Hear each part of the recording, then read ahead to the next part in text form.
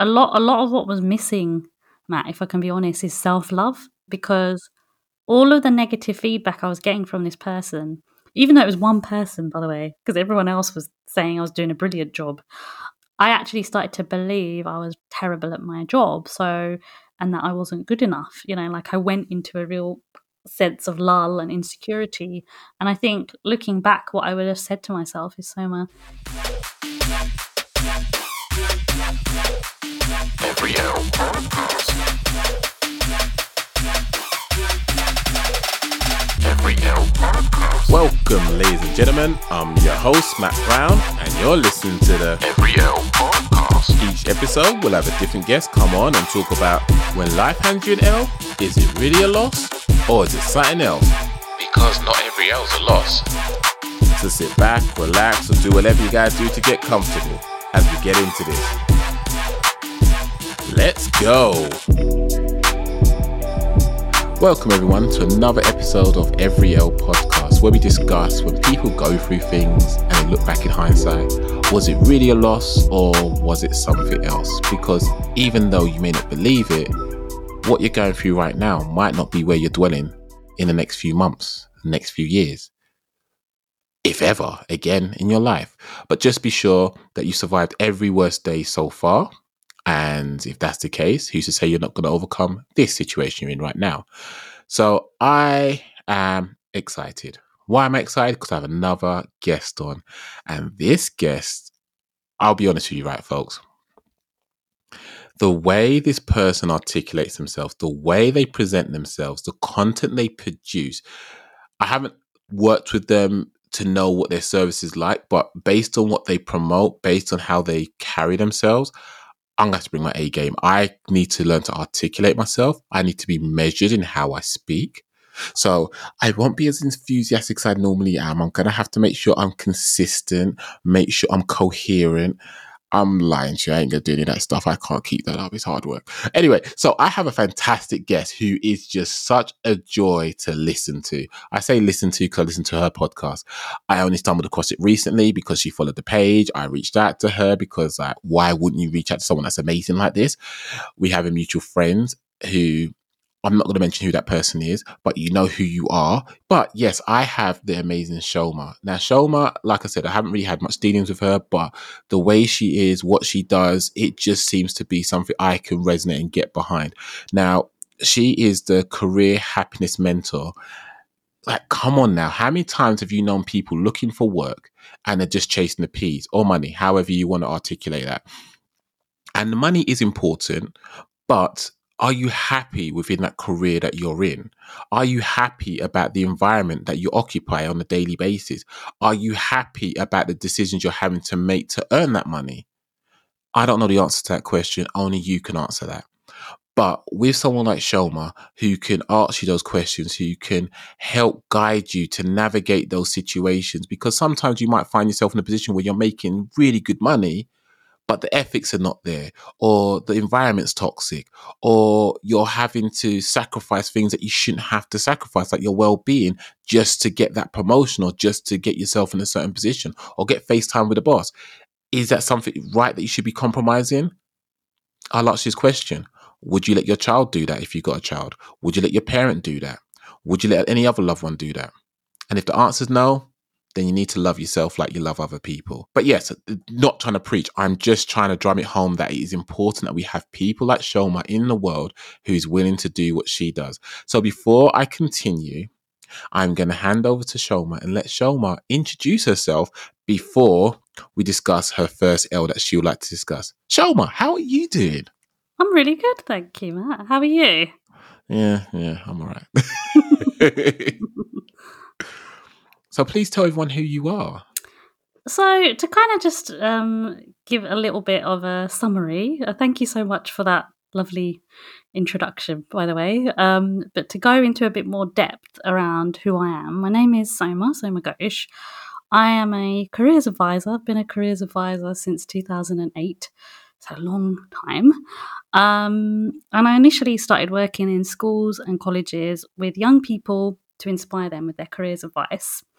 And so now I have my own business, and It's very different to where I was many, many years ago. But in a nutshell, basically what happened to me is I ended up being in a position where I was very unhappy at work. I was being bullied at work, hated my job, left my job, and I started a business called the Career Happiness Mentor. Within that business, it's evolved, it's changed over the years, but what I'll do is I'll give a nutshell version of what happened when I started it in 2016. Initially, it started off with me helping professional women who, wanted to get a new job, wanted to get a new career, and most of them tended to be mums. I'm not a mum myself, but I'm super, super passionate about helping mums because my mum was a young widow, and for me, I saw the struggles she had, even though she was a full-time teacher and had a very good role model. I saw the other people around her who were her kind of age demographic, her generation, being a South Asian woman, they didn't really have a lot of support, especially career-wise. And so for me, I wanted to be able to help women, especially because when I was really, really unhappy at work, I really lost who I was in that. And I wanted to be a role model for people in that way. So it initially started off with helping people with job hunting, and then I started talking about my bullying and all the deeper stuff and the fact that I had anxiety and depression, and more of those kind of women came to me for career counselling, for advice. And then what actually happened in 2019 is parents were coming to me saying, Soma, I need somebody to help me with my son's careers advice. He needs career support. Can you help him? So then I developed these parental services for parents of teenagers.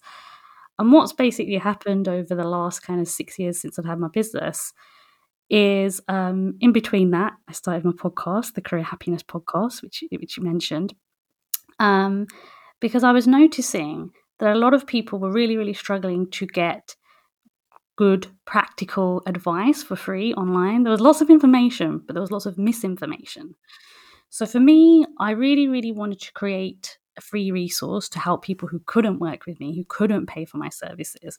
But at the same time, I also wanted to, have those paid services that I've mentioned. But it's not just about that. I do what I do because I truly love helping people, as corny as that sounds. But I also really, really wanted to just help people find their career happiness because I know what it's like to hate your job. I know what it's like to feel as though you've fallen out of love with your career, because I'm still a careers advisor. I didn't stop being a careers advisor. It's just sometimes with some people, what it is, they actually love their career, but they hate their job. So it's about unpacking that. And every person is different.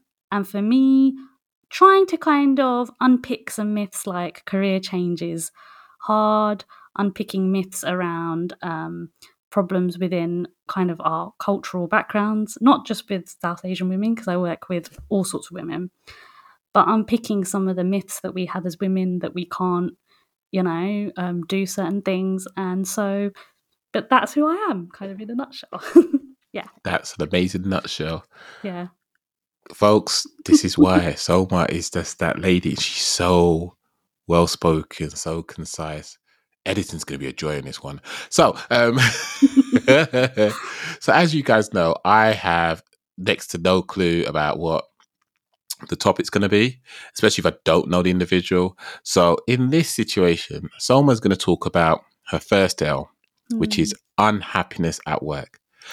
Unfortunately, I think those of us that have worked can probably identify with that sentiment at least. But I'm going to ask you, like I do with everyone, just to take us to the top and just set the scene, roll into it, and then let's explore how you navigated this situation and what actually took place. Oh, wow. There's a lot to unpack here, and I'll do my best to not waffle because there's a lot I could say here, Matt, honestly. But yeah, the unhappiness at work. There was actually 2 times where I was deeply unhappy. I'll talk about the first one where I was unhappy before I go into the bullying stuff. And I think it's important to acknowledge both of the times because I actually went into depression both times. And I think what a lot of people don't realize when they're unhappy at work is that we fall into patterns where we're highly functioning. So I know probably a lot of listeners will resonate with that, because you just get on with things and you just think everything's okay. So the first time I was really, really deeply unhappy at work is actually when I was kind of going through redundancy at work, and it kind of just crept up on me. I went to see my doctor. I could tell something wasn't right. And it wasn't so much the redundancy, it was the process. And there were two stages to this. The first stage was me feeling not adequate, and I was youngest person in my team, and I was like, oh, if I'm the youngest person, they're gonna, chop me. I'm gonna go. Gonna be the first to go. And we had to do this assessment, and I remember feeling a lot of stress and a lot of kind of like, oh, okay, is this really gonna work out for me? Weirdly, things kind of did work out, because although I wasn't offered a job within that team, I was redeployed. And again, I ended up being unhappy, which is why I sequentially mentioned the first with the second. Because what happened is I ended up working within a connection center. I'm pretty sure most people will remember what connection centers were back in the day. And Yeah. and I was quite used, you might hear a bit of rain there, and I was quite used to working in schools and colleges.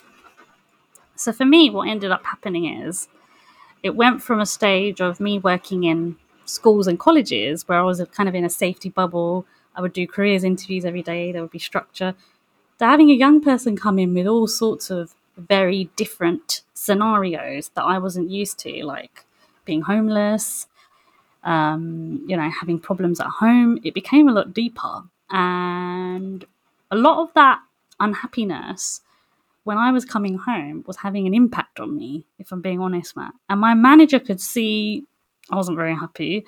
So she decided to put me back into colleges, schools. I was doing a bit of that work. But the colleges I was working in at the time, and one of the schools, what was happening is I was kind of like an add-on careers advisor. They already had a lot of careers advisors there, and I was kind of the person that the council had hired to go there. I didn't really have a lot to do there, and I felt a little bit out of sync, out of place. Yeah. And I'm somebody that, because I enjoyed working with young people, I enjoyed helping them, I was like, well, I'm just a spare part here. What am I really doing here? And I began to feel I'd lost a little bit of a sense of purpose of, like I trained as a careers advisor. I thought, I was 27 at the time. I thought, that's it. Did my degree, did my postgraduate in career guidance. I'm set for life. You have all these ideals when you're young in your 20s. And then I realized, no, this is not working out. I need to leave. So I left that job and I did kind of self-discovery, and that really, really kind of helped me understand I actually wanted to be self-employed. And I became self-employed, kind of doing something temporary in 2013. It didn't really work out. It was like a practice business.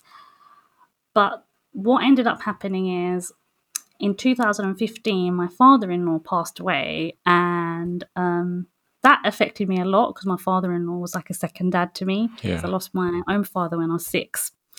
And Sorry to hear. and it affected us quite a lot because he's a carer to my mother-in-law.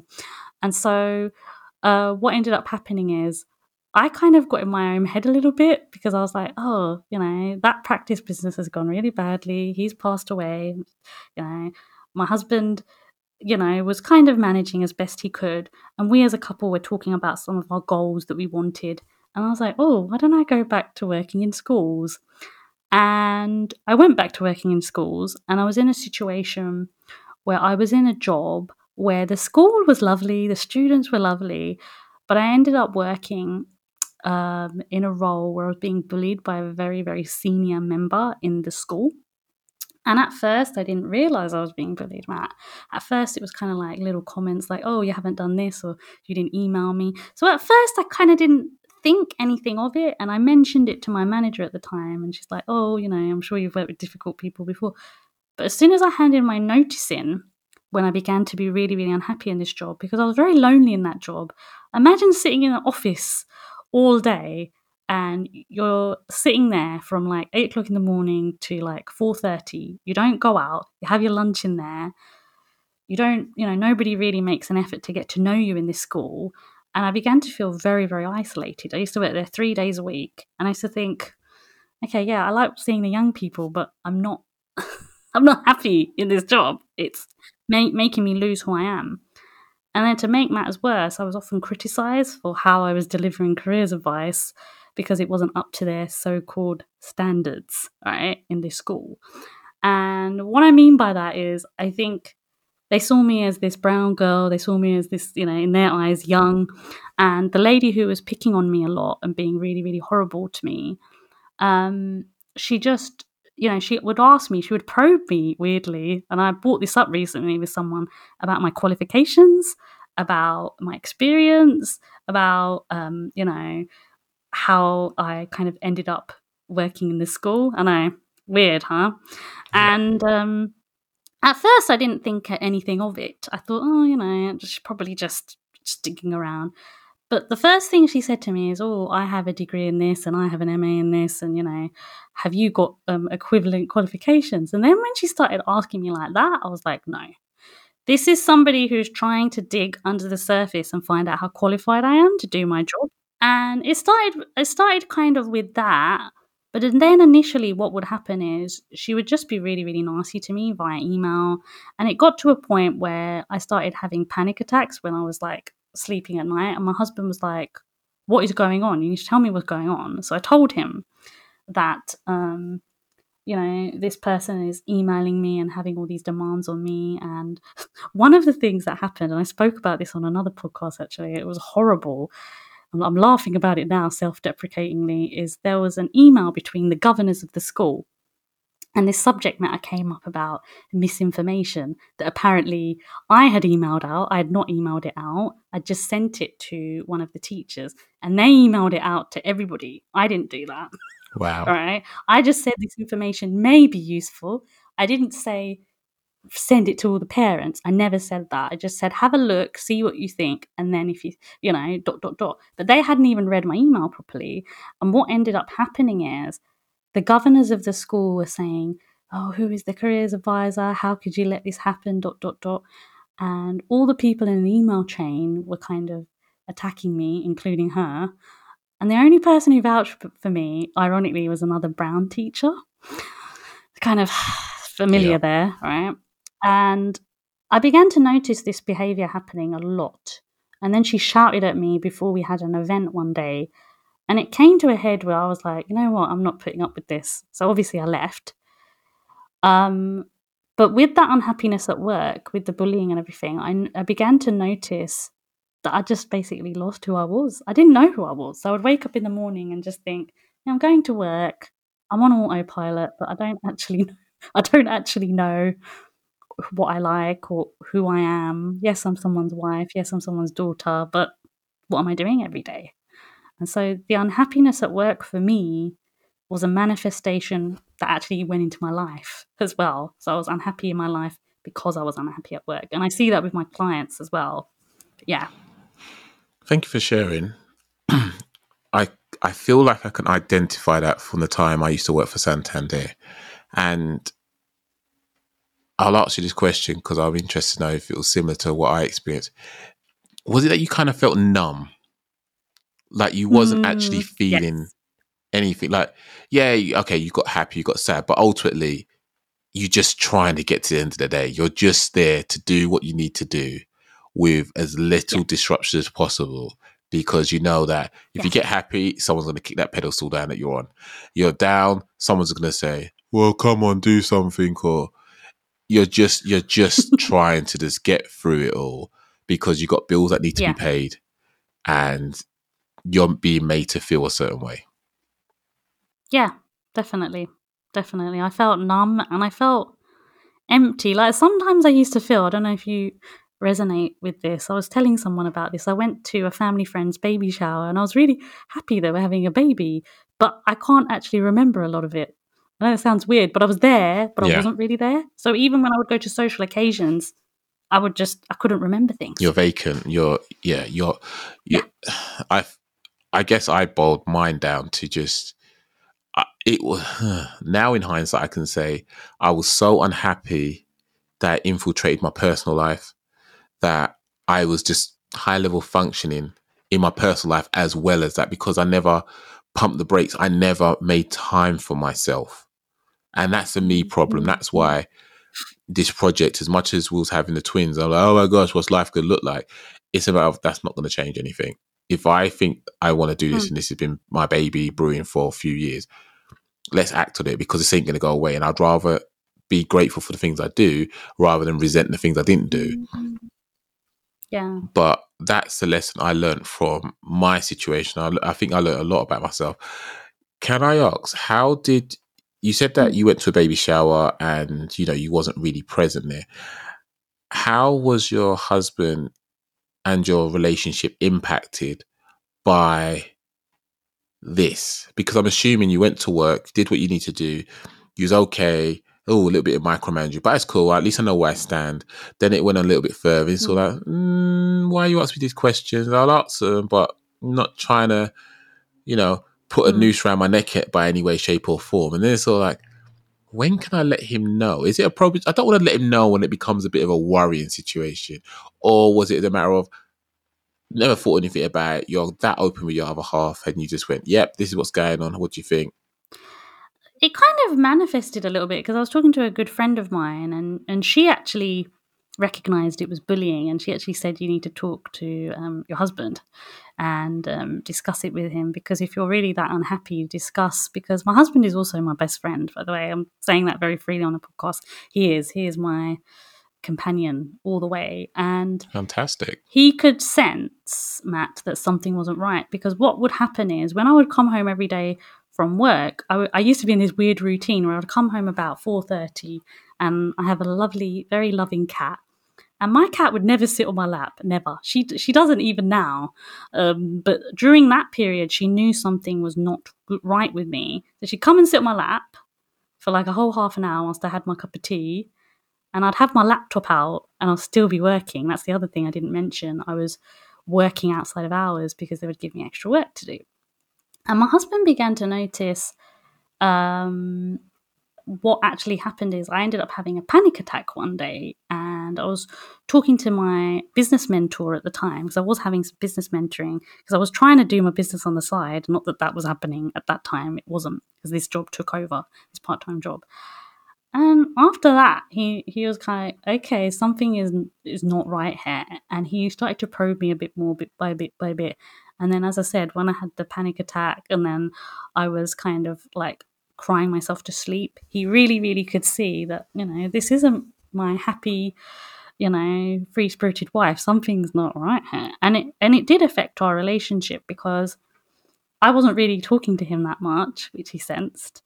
He began to see that I wasn't as enthusiastic about life. You know, I didn't want to go out. I would often just like plonk myself in front of the TV and just, I wasn't even watching anything that I liked, Matt. I was just watching like random reality rubbish that I don't even watch, actually, to be honest. Nothing against reality TV, but I just was watching nonsense on the telly.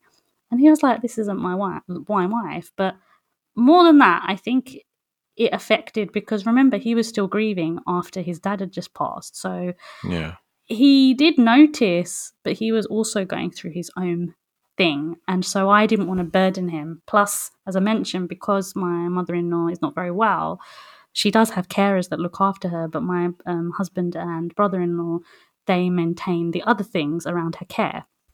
So he had a lot to deal with, and I didn't want to add to his plate. I felt like, oh, if I'm, you know, strong and resilient and all the rest of it, I'll be all right, because you know, as I mentioned, when I lost my dad as a child, I was very used to putting some armor on and just getting on with it. Yeah. And I was doing the same thing until he could see I was a little bit broken and I needed emotional support. Yeah. It's fantastic that he's able to be that person. It sounds like you found the best partner in life, and long may that continue. It is hard because I kind of get it, I guess, being from a Caribbean background, and, you know, your parents kind of just taught us how to get on with it, just soldier through, rare tear tear. And it's like, I get that. And they can look and say, oh, this generation's a bunch of pushovers. Look at them. You know, you tell them no and they fall to pieces. And I get that. I get that, because the job I currently do, I have to deal with a lot of people that can be somewhat emotionally unstable or require a little bit of hand holding and so forth. And I get that. And sometimes you could say something like, oh, throw wobbly. I not disregarding it. Each their own. You navigate situations as you need to. But I think it's important that we understand how hard it is for both the real businesses that are there for their people and also still trying to turn a profit and do things. Because let's be honest, for all those companies that trying to do things the right way, there are some companies that don't give a monkeys and will just steamroll employees over and will just have a huge turnover, not just of staff, but also of profit, which then means that those smaller companies that try to do things the right way are struggling. Yes. But that's a different conversation altogether. The reality is that if you are in a position of leadership, that's exactly what you should do. You should lead. If you feel someone's not right for your team, that should have been picked up at the beginning of recruitment. But then once you deal with them, you work as hard as possible to make things work out as best as possible, not do what you've suggested you've done. When you said about watching the reality TV side of it, hearing you say it, like I've noticed stuff in other people when they're just watching stuff and they're not happy. I personally think it comes down to you don't want anything that you actually have to think about. It's just noise. You're not engaging Yeah. this, your brain. You're just, Mm. yeah, it's noise. I know I need to watch something, but I'm not going to watch what I really want to watch because I don't want to feel anything because I can't feel anything. So let me just watch Yeah. Love is Blind. Let me just watch Love Island. Let me just watch. I don't even know what I've watched, but I know I've got to watch the next episode because I need Yeah. to be seen to do something. So you're from the outside looking in, you're living, but there's no substance to the life that you're in, and it's unfortunate that Yes. the case is. And your husband, I can only imagine how hard it is to have lost, someone so dear to you, and see that your best friend, your wife, is not who you identify with, and you understand why they didn't want to potentially burden you, and I put in quotation marks, they want to burden you, but at the same time you want to be there for them, but you got your own stuff you got to go on. So it's kind of like catch 22 in that situation, but it's great that you had each other. How did your husband then Yeah. react when you told him how you was feeling? Well, he's very supportive, and what ended up happening is around the time of Christmas, where I had a lot of time to reflect, because like when you work in schools, September to November is a very busy time, so it's always go go go in schools. Well, it is a busy time anyway, right now in schools, because I still do online freelance work. I thought I'd mention that, but he basically just listened to me, and I cried. I was a bit emotional, and I think he just said that if the job is costing you your health, you know what the right decision is to make, Shoma, he said to me. And the decision was that I was going to hand my notice in as soon as possible in the new year. And the weird thing is, the lady who was my manager, because she was managing lots of different people, because the way that it works is, because careers advice is privatized now, you have one manager for like 10, 15 careers advisors, imagine. So she's got her own caseload that she's got to work through. And so she was really difficult to get hold of. So it took me even 2 weeks to have my notice in. Yeah, because I just couldn't get hold of her. And number two, I'm sending that in the email. well, I tried to email her, but like because I wanted to do the whole spiel of just explain a little bit, I did say it in an email eventually, but then obviously we had a discussion, but it was taking a while for me to have that. You are so nice. I would have sent it in an email, and then by the time they picked it up 2 weeks later, oh, so you're leaving? Yeah, in 2 weeks. Bye. No, well, unfortunately, I then had to, because of my contract, I then had to kind of train the new person who was going to take over my role. So. If I can do it in 2 weeks, yeah, sure. So no, I didn't do the full spiel, but I had to do that. But basically, yeah, I think what ended up happening is, as soon as I spoke to him, I had a sense of relief, and I knew what I was going to do straight away. But the lady who was my manager, when I did tell her that this person was making my life hell, and I'll always remember her words to this day. Oh, haven't you worked with tricky people before, Shauna? Haven't you worked with difficult people before, Shauna?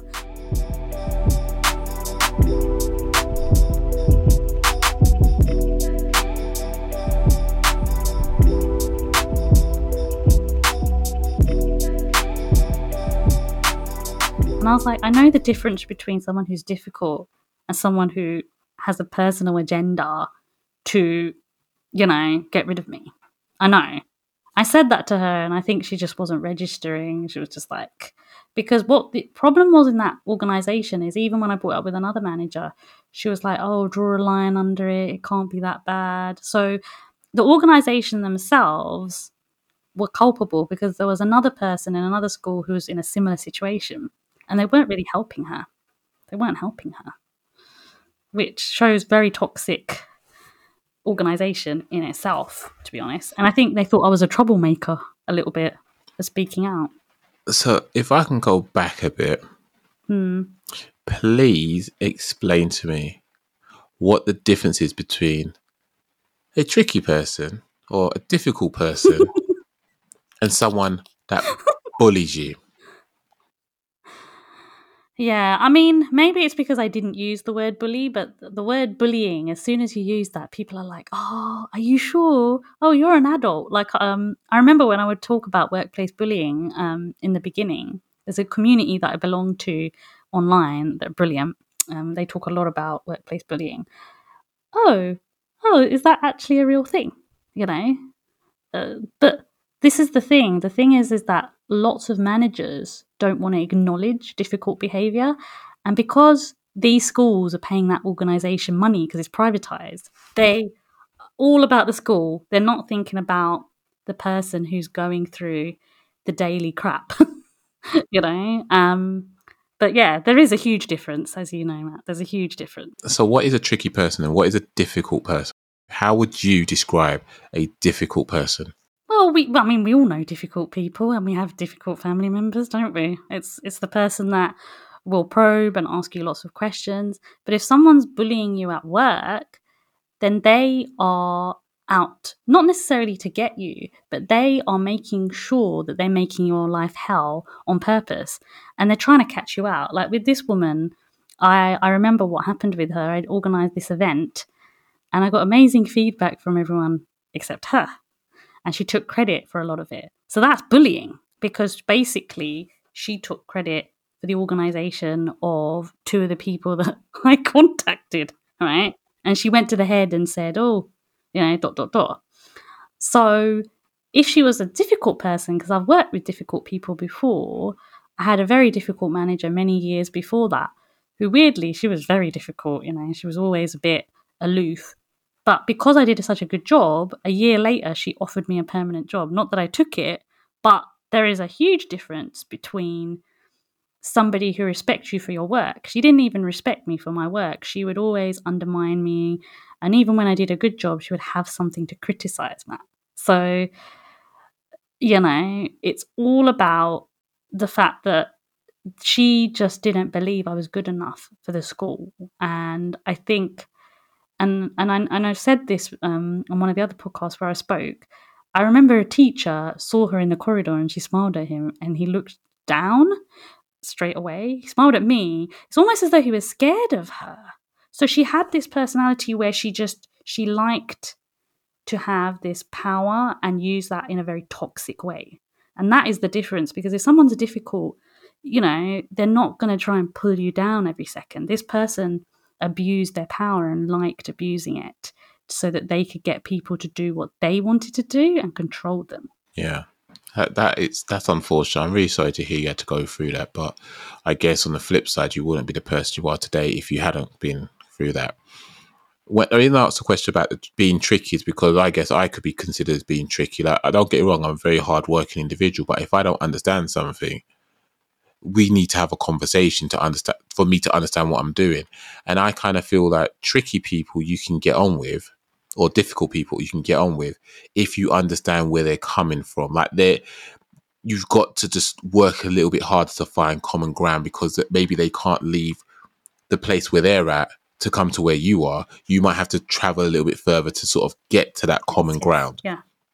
Whereas I guess a bully or someone that abused their power in that leadership role, they just micromanage you, and no matter what you say or do would always be questioned and always be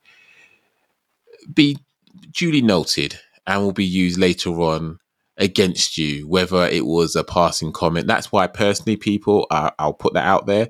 I'm not the biggest fan of WhatsApp group when it comes to work. Oh, let's be the WhatsApp group. Why? Why do people need my number like that for? I ain't calling you if I'm coming in sick. You mad? Yeah. No, because someone's going to put a post in there. Someone's going to say something outside of hours, and then it's going to be brought into work hours for me and you to have a conversation that I don't want to get involved in. So that's a bit of a no-go. Don't get me wrong, I jump in, but I mute that chat. I only message when I need to message. Other than that, I'm not about that life. So I'll ask you this question. When you was going through depression, or whenever you got to your really, really, really not a good place, if you could go back just before you found that reason for you to fight to get back to a healthy version of yourself, what would you have told yourself to help get you there? It's very, very tricky question to answer, but I think a lot of what was missing, Matt, if I can be honest, is self-love, because all of the negative feedback I was getting from this person, even though it was one person, by the way, because everyone else was saying I was doing a brilliant job, I actually started to believe I was terrible at my job. So, and that I wasn't good enough. Like I went into a real sense of lull and insecurity. And I think looking back, what I would have said to myself is, Soma, you were good enough because you got the job, you did know what you were doing. It's just one person trying to, make sure that you're not going to succeed for whatever reason, right? And you have been able to do the job in other areas and do a good job. So there's nothing wrong with you. You are good enough. You're very good with the young people that you work with, and you give good advice. And I even had positive feedback off the parents. Not that at the time I was registering any of the positive feedback. I just kept on registering the one person who was horrible to me, because that's what you do when you're very depressed and you're going through anxiety. But I would probably go back and say, actually, give yourself a bit more credit, because weirdly enough, even though she was trying to pull you down, you were still doing a pretty good job, um, is what I would have said to myself. And, you weren't failing at your job. You were just going through a period that maybe in life, because we all have to go through ups and downs, that maybe you needed to go through, because it actually was the catalyst to start my business.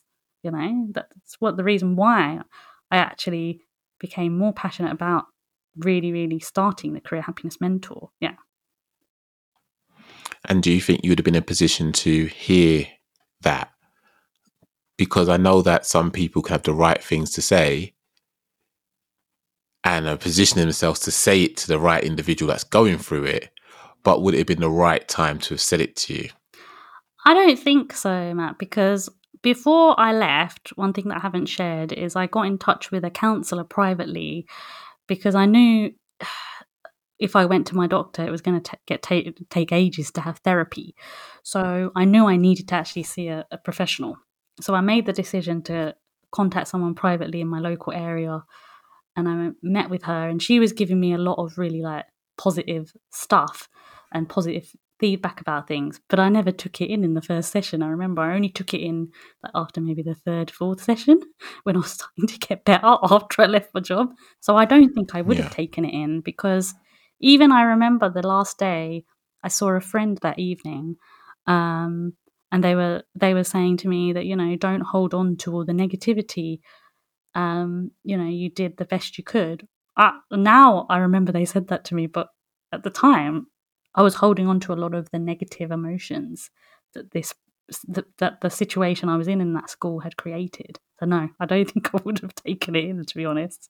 No. That's unfortunate, because I would like to think it was only me that that's had that thought process where so many good things could have happened in my day today.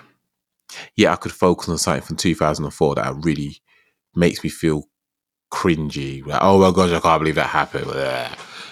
And that's how we are. We're wired that way. Yeah. And it's really peculiar why we allow that to happen. so many people said good things about you, but you still focus on that one person, because then that would say that, right, if I'm able to still swim, even though I've got a weighted anklet or something like that, that says more about me than it does about the anklet. Yeah, the anklet's there to weigh me down, but I'm still going forward with it around me. I'm still able to fly, even though there's a boulder tied to my leg. I'm still able to do these things, even though this one thing is not helping me to do it. So imagine how much further I could go if I had the right level of support. And if this leader's not willing to support me, then I need to remove myself from this environment and put myself in a place where I can flourish and grow. I will share this, and it feels relevant. This guy I came across on Instagram, don't know how, just did, and someone said about the grass isn't green on the other side, or how do you know if the grass is green on the other side? And me just being me, I just thought, let me just throw something out there, just like to think aloud. So I thought aloud and I said, right, the grass is greener on the side where you're allowed to put down your roots, grow, and utilize and flourish in whatever skill sets you have available. Didn't think about it before. That was the first time it came out, and that's why it's hard for me to recite it there. And the person was like, oh, but how do you know when you're in that job? I said, well, if your skill sets are being utilized or you develop new skill sets along the way, that's a good environment.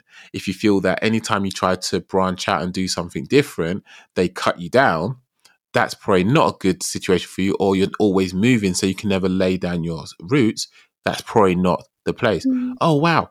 Didn't think anything of it. But I think that's just my way of sort of saying, if I'm in a situation where I can't be settled, and don't get me wrong, some jobs require you to be moving from here to there to everywhere. I get that. But if you know that's what your job is, that's you setting down your roots, just set up your home environment to work like that.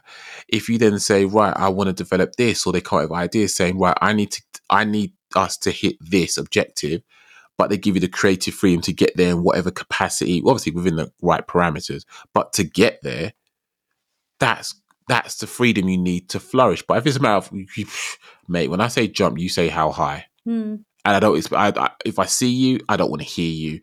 You know, treating you like those old school parents where they used to say children should be seen but not heard.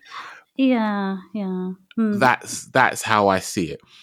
Yeah. If someone was to ask you the question, what does happiness look like in a career, what would you say? Ooh, this is a deep question, but to summarize, the line I can think of is doing something that you love and doing it. I mean, you'll be willing to do it for free because you love it that much, right? It's the first thing I would say. The second thing I would say is finding something that helps you get up in the morning and having that deeper purpose. So what I mean by that is, since I've had my business, I've been able to do a blend of my business and freelance work. So I can still do the school work that I do, where I'm helping young people. And then I'm doing my business, which I'm super passionate about and I enjoy. But in an ideal world, career happiness will mean different things to different people, Matt. The reason I'm giving mine as an example is that I always wanted a bit of a blended career. I knew I wanted one because I'm quite a creative person, but I'm also a person who likes to research things and, read a lot of things.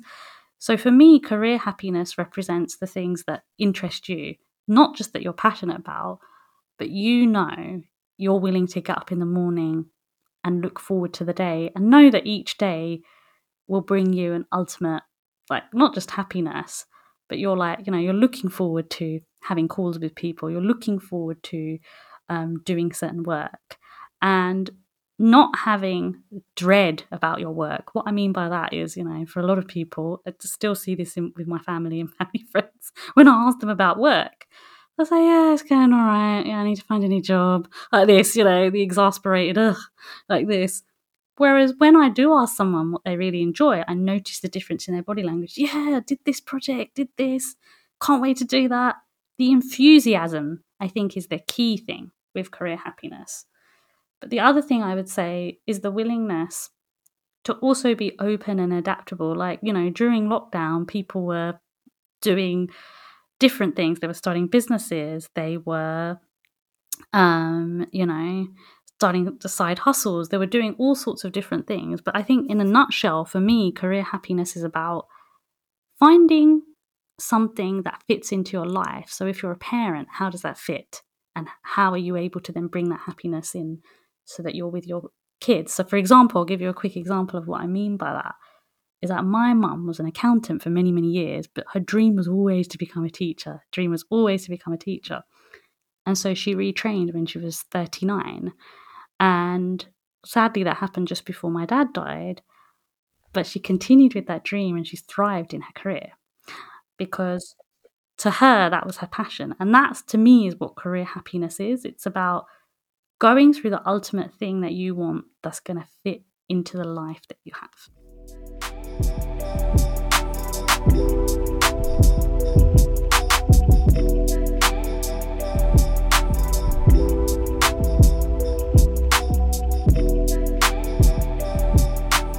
That's really nice. Oh. And I'm so happy for your mum because, yeah, I'm going to put it out there, I'm 39. So that gives me hope that I can that I could turn it around. Same age. Yeah. And the thing is, I think it's beautiful to know that even at our age, don't get it wrong, we're not old, but we're not young. Yeah. That there's still things that we're trying to figure out. Yeah. And it's nice, again, to see someone like you being able to support people. And even in the title of your business, you're letting people know what it's about. It's not just trying to, achieve a career that will get joy in the money. Happiness is more important than money, because if you're not happy, you ain't going to last for very long.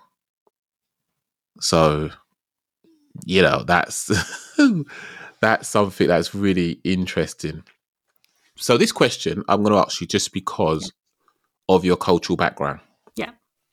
So you've gone to university. You've got your honours. Congratulations. You've now gone into work doing what you wanted to do. You've gone through this turbulent time, let's call it. Yeah. Your husband and yourself are grieving. It's come to a head and you're thinking, do you know what? It's better to walk away. One, you and your husband's decision influenced by family members and friends, because I'm quite aware that a lot of my friends that are of the same background, the culture it can be quite influential in some of the decisions that are being made, and it's sometimes I think this is an appropriate term to use. It's kind of like keeping up with the Joneses, even though you're not meant to be, but because you it's a village, people are there together. Yeah.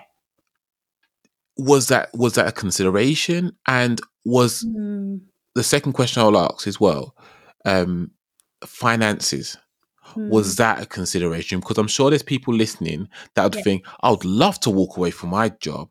However, but for you, I would like to sort of know your headspace in that, how you came to that, and obviously your husband, from your perspective.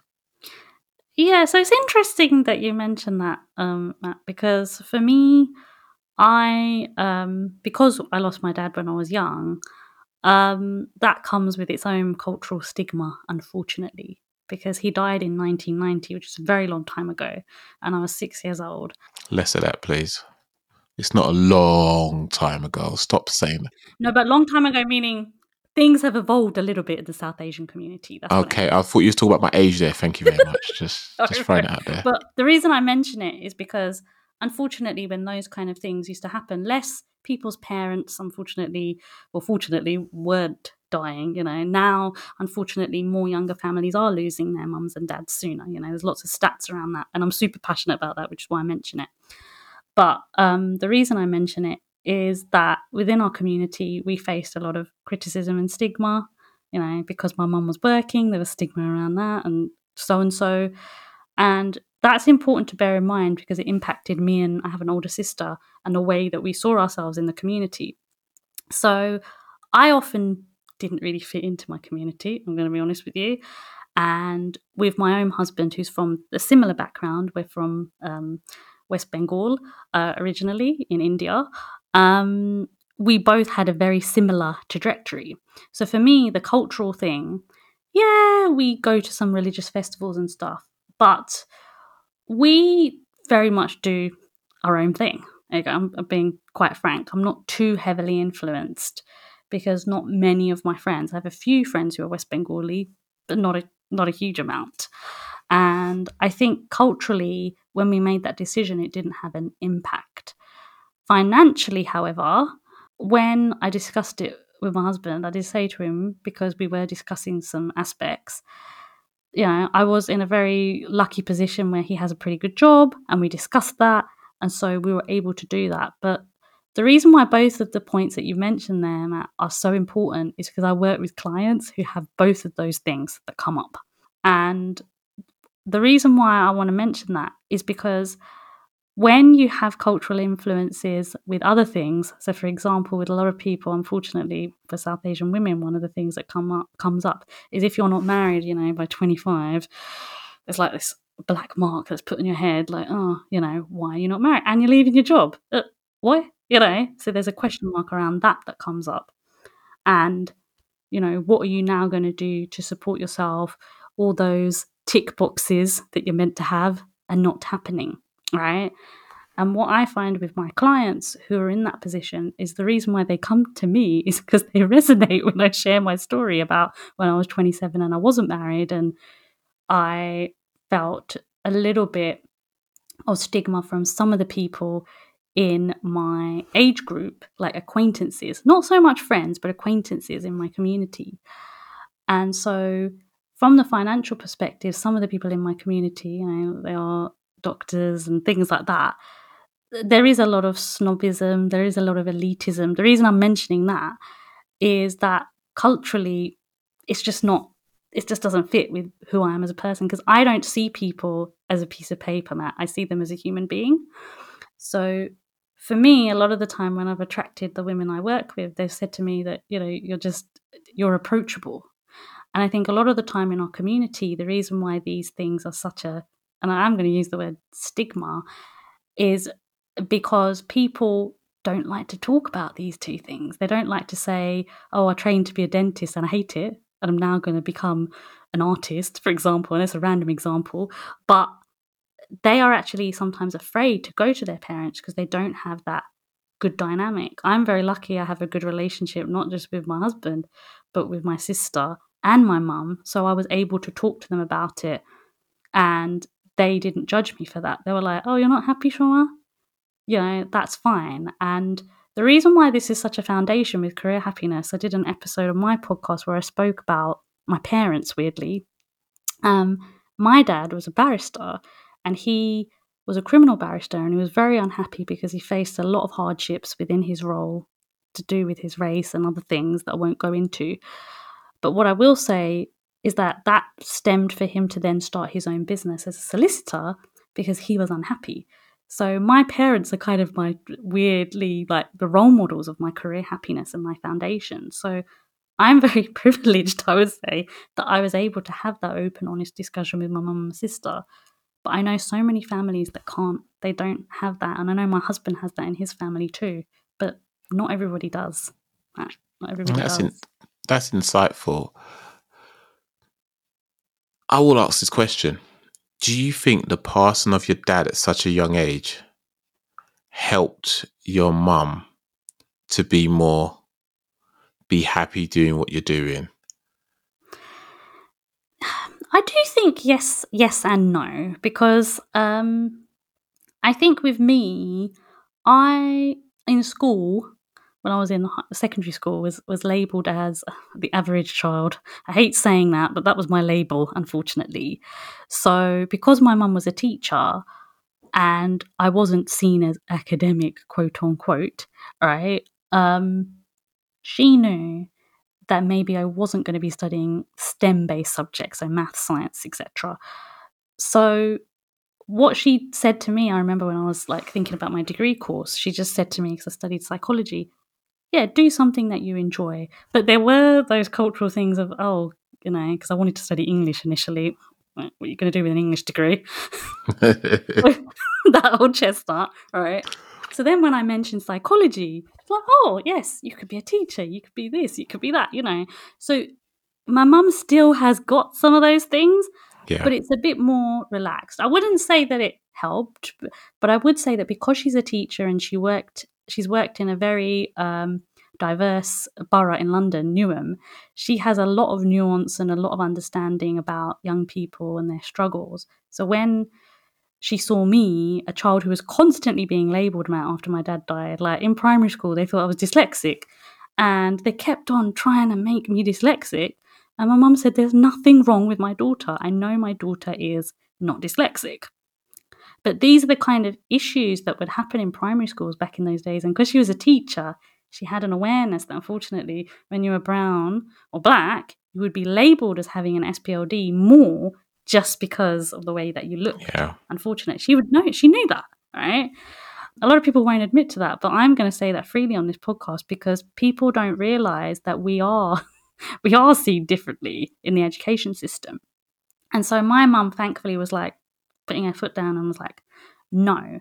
But I do think, in answer to your question, it allowed her to have a bit more open-mindedness compared to some of her counterparts, unfortunately. I'm being very honest by saying that, because my mum is a lot more liberal in that sense, but she does have her traditional ideals as well, like most people of that generation. Yeah.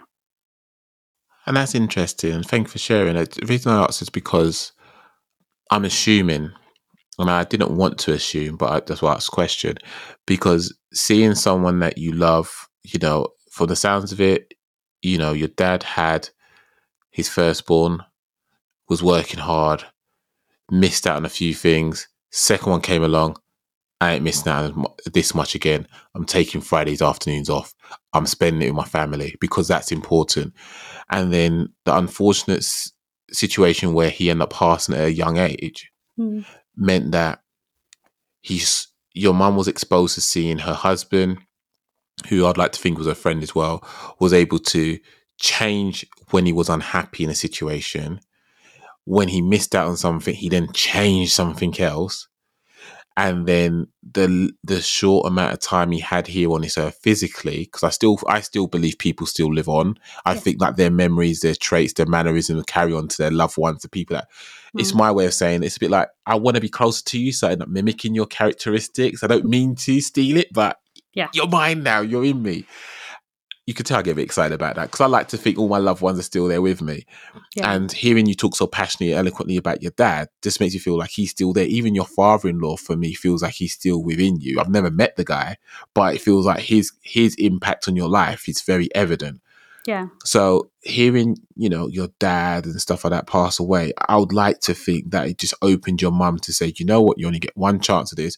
Whatever you believe in, whatever religious stance you're at, as far as the only thing we can guarantee, hand on heart, is that we're only here for now. Yeah. When we go to the other side, whatever the other side is, we may or may not be there. We may or not go there. We'll find out when we get there. We have our own beliefs. Yeah. But while you're here, make the most of it. Enjoy it. Be happy. And I'm not trying to make this a plug episode of just being pure happiness. But I think given the context of what you do, given the context of the world we're living in right now, where if you watch BBC News for too long, if you watch Sky News for too long, if you watch CNN for too long, you're going to be anything but happy. Yeah.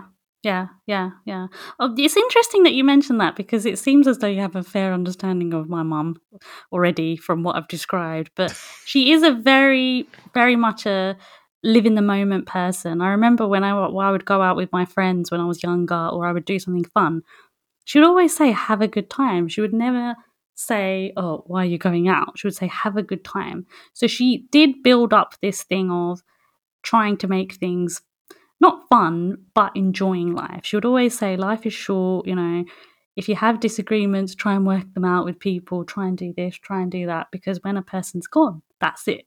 So she does have that kind of idealistic mindset that I definitely think I've got as well. But also I think because of the fact that my dad died when she was young as well, she was only 39. I think, 40. She was 40 when my dad died.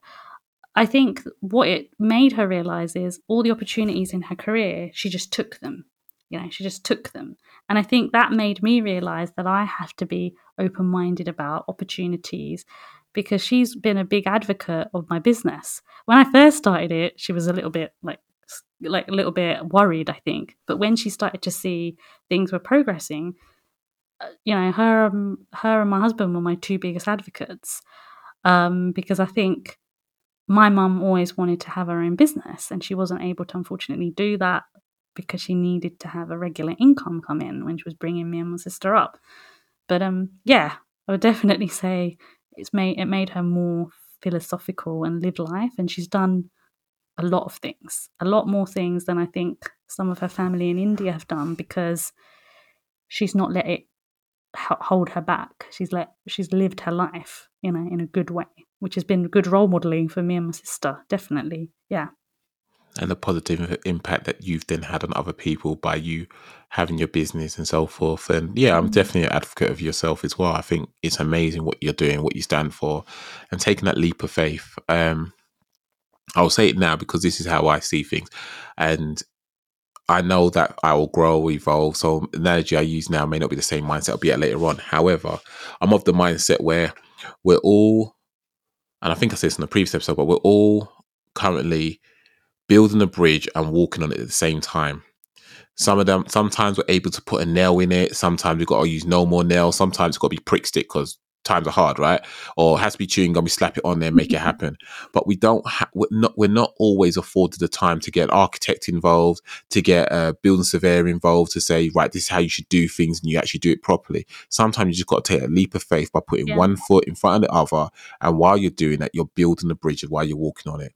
And some people will get upset with you because they're looking at you from a distance going, well, it's easy for you to say that because you're all the way over there. Yeah, but you don't know how many steps I've taken not knowing if this plank of wood that I've put down is actually going to stay put. I thought I was going to collapse for the longest time. But you know what? I'm still here, still making it work. But trust me, every step I'm taking, I am taking the biggest leap of faith known to man. I don't know how I'm doing it. I'm just doing it because I can't afford to stay where I am. I need to keep moving. And that is where my head's at. So hats off to you for every leap of faith you've taken. Hats off to you for everything you've done that goes against the traditional route, the well-trodden path.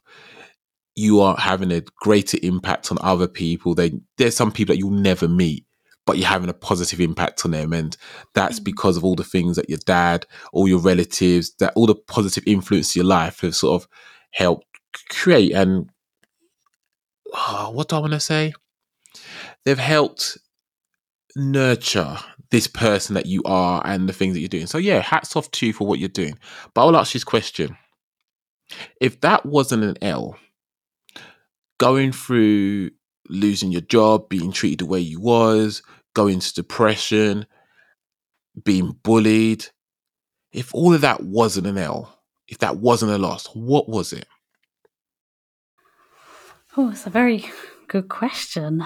I don't know, maybe it was an awakening of something, if you want to be positive, because I'm a very positive person. Even though there is an element of loss, I think it's a loss of not youth, but when you're getting older, you go through these things in order to learn and in order to regrow and to be, don't want to say reborn, but be different. Because every single thing that has happened to me that's bad, I always believe there's an important lesson behind it. I'm very, not just philosophical. I wouldn't say I'm just idealistic. I'm very realistic as well. I feel as though it's been an evolution of my character, because I'm not perfect by any means, but I feel that by me being able to be vulnerable and honest, and you've listened to my podcast, I am very honest. I don't sugarcoat things. I'm just who I am, and I don't try to be fake or phony. And the reason I say that is because we met on Instagram, and I love Instagram, don't get me wrong, but there are a lot of people who are very sparkly and shiny, and I just kind of try to stay away from them because I don't trust them. That's my honest opinion. I think you know what I mean by that. Yep. And so for me, I see it as an evolution of maybe as you get older, you go through all these things, but also I think the reason why we have to go through all these things is because we need to learn to forgive. That is the big F that I'm going to say, forgive. Because when I was growing up in my teens, I was very, very angry about a lot of stuff. The bullying, I was bullied at school as well, the loss of my dad, all those things. And I was also very angry when I was going through all these L's. Even though I didn't mention the anger, I was angry. Because when you're depressed, you're frustrated with a lot of things, and there's a lot of anger behind that. And I think what I've noticed through time is learning to not just forgive other people, but forgive myself, because forgiveness of the self is the biggest thing, I think. And I know that's deep, but I think a lot of us still are working on that. I'm still working on that. It's still a work in progress, but that to me is maybe the thing that I've learned the most through those L's, I would say. Yeah. Appreciate the honesty. So I'm going to ask you to selfishly plug yourself for the next 2 minutes, unashamedly, because you're doing big things and people are going to want to reach out to you. Where can they reach out to you? What you got going on? Yeah, the time is yours. Okay, so I mainly, even though we met on Instagram, and I'm on Instagram as the Career Happiness Mentor, I'm mainly actually on LinkedIn a lot, just as Soma Ghosh, Careers Advisor. That is my main platform. And I post like content on there every day, and I have a lot of discussions around unhappiness at work, careers, business. I talk a lot about business on there as well, because I also help business owners. But you can also find me on my website, www.shomagosh.com.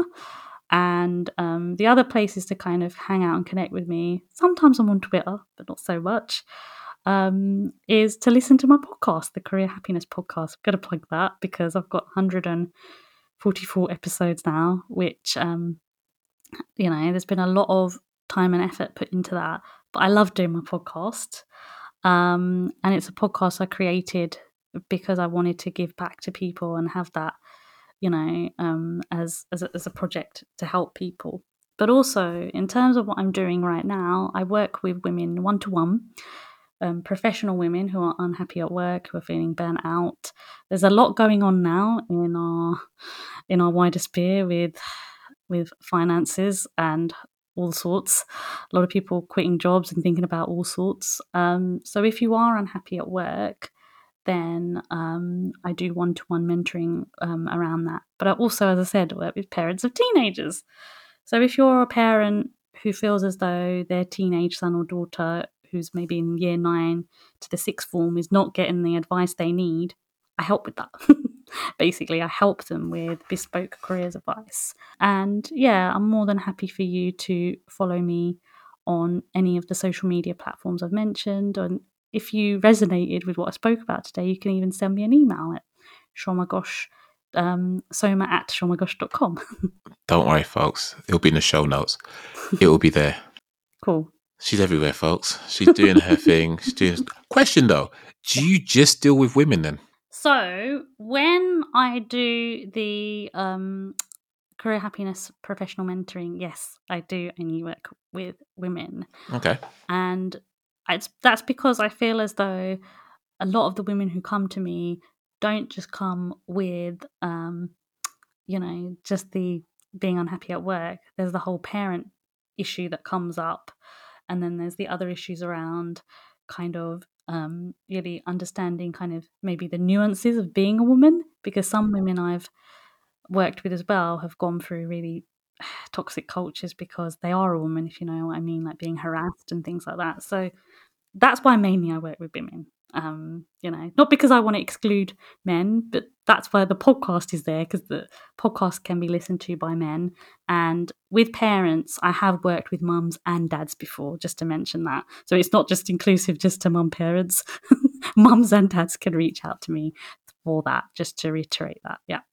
That's fine. So I just wanted to clarify because I wasn't sure myself, and I just wanted to, if people wanted to reach out, not to hesitate if there was capacity for them to engage with you. But I just want to say how grateful I am for you to jump on, to share as you have, to do something that I guess maybe not too many people would be willing to do with the limited engagement that we've had. It's eye-opening, it's encouraging, it's been a very positive conversation that I would like to think the listeners have heard something and maybe want to go back over a couple of things and just say, hang about, am I really happy in my job? Am I satisfied with how I am in my day-to-day interaction? I might start watching trash TV. Is that a sign to say that I'm not okay? Don't get me wrong, if you like a bit of cheesy TV, then that's your business. I'm not judging you for it. But if you can engage in conversation, this is my personal take. But if you can engage in conversation about that and you're talking to people at work about it, calm, you're enjoying it. But if it's just on for the sake of being on, you might want to dig a little deeper and just see, are you happy? I'm very much in the mindset of, if you've got a smartphone, just record yourself. Say you're happy. Say a few things about what you enjoy about work. And if you play it back and you don't believe yourself, or your face is saying something different to what you're saying, like, I'm happy, but your voice and your face is not saying you're happy, that's when you need to check yourself and start work on it. Go therapy, go speak to someone who cares about you, and then take the necessary steps to get yourself in a better way. And that might look about going and talk to Soma, or it might be talking about someone else, but try not to go it alone for too long, because before long, if you do get angry, like Soma said, and I've been angry in my job previously, you're angry, you're frustrated, but because things have got on you as much as they have done, you're not in the right headspace to then be able to do anything productive or positive to change the situation. And you can't wait a week or 2 weeks anymore because you want out yesterday. Yeah. So you get even more frustrated. So you kind of need to do the necessary steps now before you need to. The easy way to sum it up, the only preparation for tomorrow is the right use of today. I'll let you marinate on that for a while. Anyway, folks, it's been an absolute pleasure. Thank you very much again, Soma, for coming on and for sharing like you have done. Guys, girls, however you identify, I hope you've taken away something positive from this. Please remember, your right now is not your forever. And there's nothing about a caterpillar that tell you it's going to be a butterfly. Find me on Every L Podcast on Instagram, Twitter. I'm not really on Twitter much. I'm just there for the sake of it. I am on LinkedIn also. I'm going to see if I can create a page, but for now, just look under Matt Brown. And I'm on Facebook as well. But really, am I on Facebook? I kind of am, to try and get those other demographic of people, the older ones, to get involved and to hear some stories. By the way, a lot of you actually listen to this on Apple Podcasts. Do me a favor, drop me a review on this, please. That would be fantastic. And if you're on Spotify, follow, rate it, because the more people that rate it and engage with it means other people listen to this conversation. The whole idea about this conversation is that I don't want you guys to feel alone. Look after yourself. Thanks again. And I'll speak to you in the next one. Take care.